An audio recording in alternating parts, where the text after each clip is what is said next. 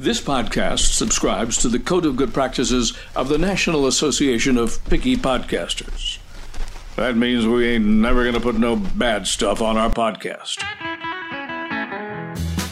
Hey, and welcome to Dictator for a Day. the podcast where we'd never propose having an actual dictator. I am Dennis Dean, and I am not a dictator for a day. It's more like imagining what you'd do if you won the lottery. What would you do if you were, in fact, Dictator for a Day. Hello, everyone. Today we're talking about Dean's Rules, Laws, and Corollaries, a collection of scientifically unproven phenomena not nearly as certain as the law of gravity. Disclaimer, I do not take credit for all of these. I simply collect them. Some are borrowed from people much wiser than myself. Others simply ran over me in the course of life. Hey, Sounder, how you doing? Pretty good, boss. You got any rules? You want to go first? Yeah, rule number 1, boss. Never give up your car. That's a very American rule, Sounder. Not too many people interested in giving up their car these days. Too much freedom involved, even with the price of gas going. You got a rule 1, boss? Actually, I have 2 rules. Number 1. This has got to be good. Yeah, well, one is the same as yours. Never give up your car. And the other is, my wife is always right. Even when she's wrong? Especially when she's wrong. In reality, though, can't recall when she's ever been wrong. She is a very smart lady. Hey, boss, I can't find the sound effect for brown-nosing back here. He's here all week, folks, unfortunately. If you're like you, Sounder, if you're single, your alternative rule number 1 can be, your mother was right. Dear old mom. Yep. Dean's rules number 2 and 3. Trust no one, deny everything. Then call your lawyer. Yeah. Well, the alternative is trust but verify. Ronald Reagan. Absolutely. Dean's law number 4. Stay low, move fast, and try not to let anything get on you. That's a great law for a lot of things in life, especially office politics. It also comes in handy if you're involved in, say, Delta Force Special Ops. Or food fights.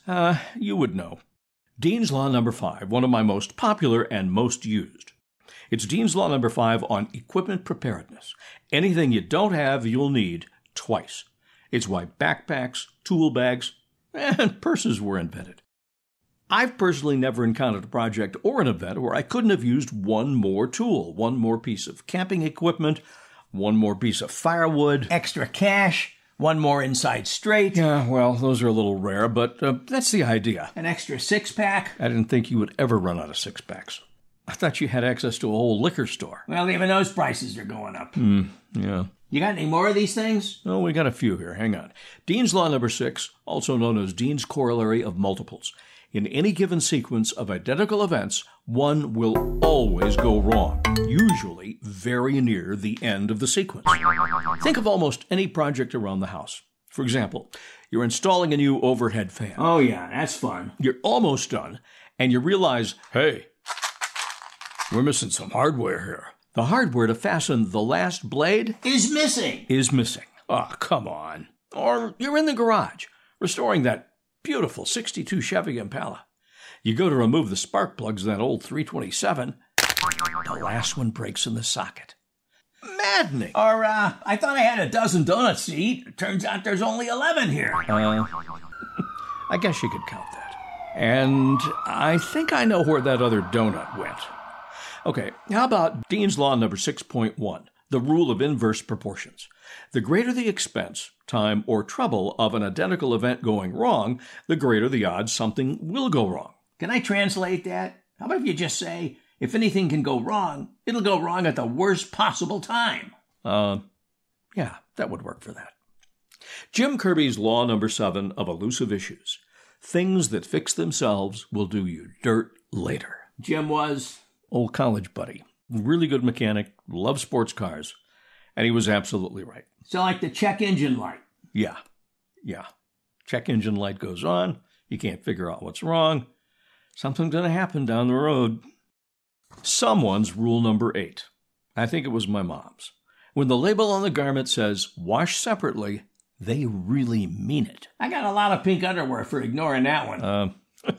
Not an area I want to go to there, Sounder. Got it. Someone's rule number 9. The ever-popular, Clothes only counts in horseshoes and hand grenades. Oops. You okay there? Oh, yeah. Dean's rule number 10. Ask your elders. Benefit from their experience. You mean the old guys? Absolutely. You got an example for that, boss? Yeah, when visiting a hardware store, always seek out the oldest fellow in the place if you want real knowledgeable help. I've run into retired plumbers, retired electricians, carpenters. They usually have a wealth of knowledge at their fingertips, and they're more than happy to share it, and it can save you a ton of money. May I help you? Of course, it's not always foolproof. Here's one that is, though. Always pick the oldest helicopter pilot in the squadron to fly. There's a reason he's old. Hey, you think you can get this thing up? Hey, Sonny, let's start all. We can get up there. Okay. Dean's Law number 11. Software upgrades are the root of all evil. Yeah, I'm still trying to figure out Windows 98. Well, keep working on it. I think Microsoft is still trying to figure it out, too. Dean's rule number 12, also known as the rule of opposites. Help me out on this one, Sounder. When the little voice in the back of your head says, "Oh, they'd never do that," you can pretty much count on them doing that. And the first chance they get. Yeah. Okay, someone's rule number 13. Whenever someone starts a sentence with, "to tell the truth," they don't. Boy, that's the truth. Yeah. Dean's rule number 14. If you can't see the gas station or restaurant you're looking for from the interstate, don't exit. Just keep going. We got plenty of gas. Yeah, we got plenty of gas, but do we have enough? Not to worry, boss. Famous last words. Okay. Tony Santucci's rule number 15. There is no such thing as a computer glitch. Computers only do what you tell them to do. Who says Tony guy? Tony Santucci, my second boss when I was working in radio. A little radio station in Chicago Heights, Illinois. Tony's a short little Italian fella. I learned a lot from him, including how radio stations could be computerized for the programming, so all the programming was handled automatically. He told me at the start of my job as he was showing me how to program it, you make a mistake once, you program the radio station wrong, not a problem. I will explain what you did wrong. I'm very patient. If you make the same mistake again, it's over. Now, I wasn't exactly sure what "it's over" meant, but I know I didn't want to find out. I never made the mistake, even the first time. Good idea, boss. Dean's rule number 16. Computer software is never as smart as the people who wrote the software think they are. I can understand that. Dean's rule number 17. This is borrowed from The Mangrove Coast, a novel by Randy Wayne White.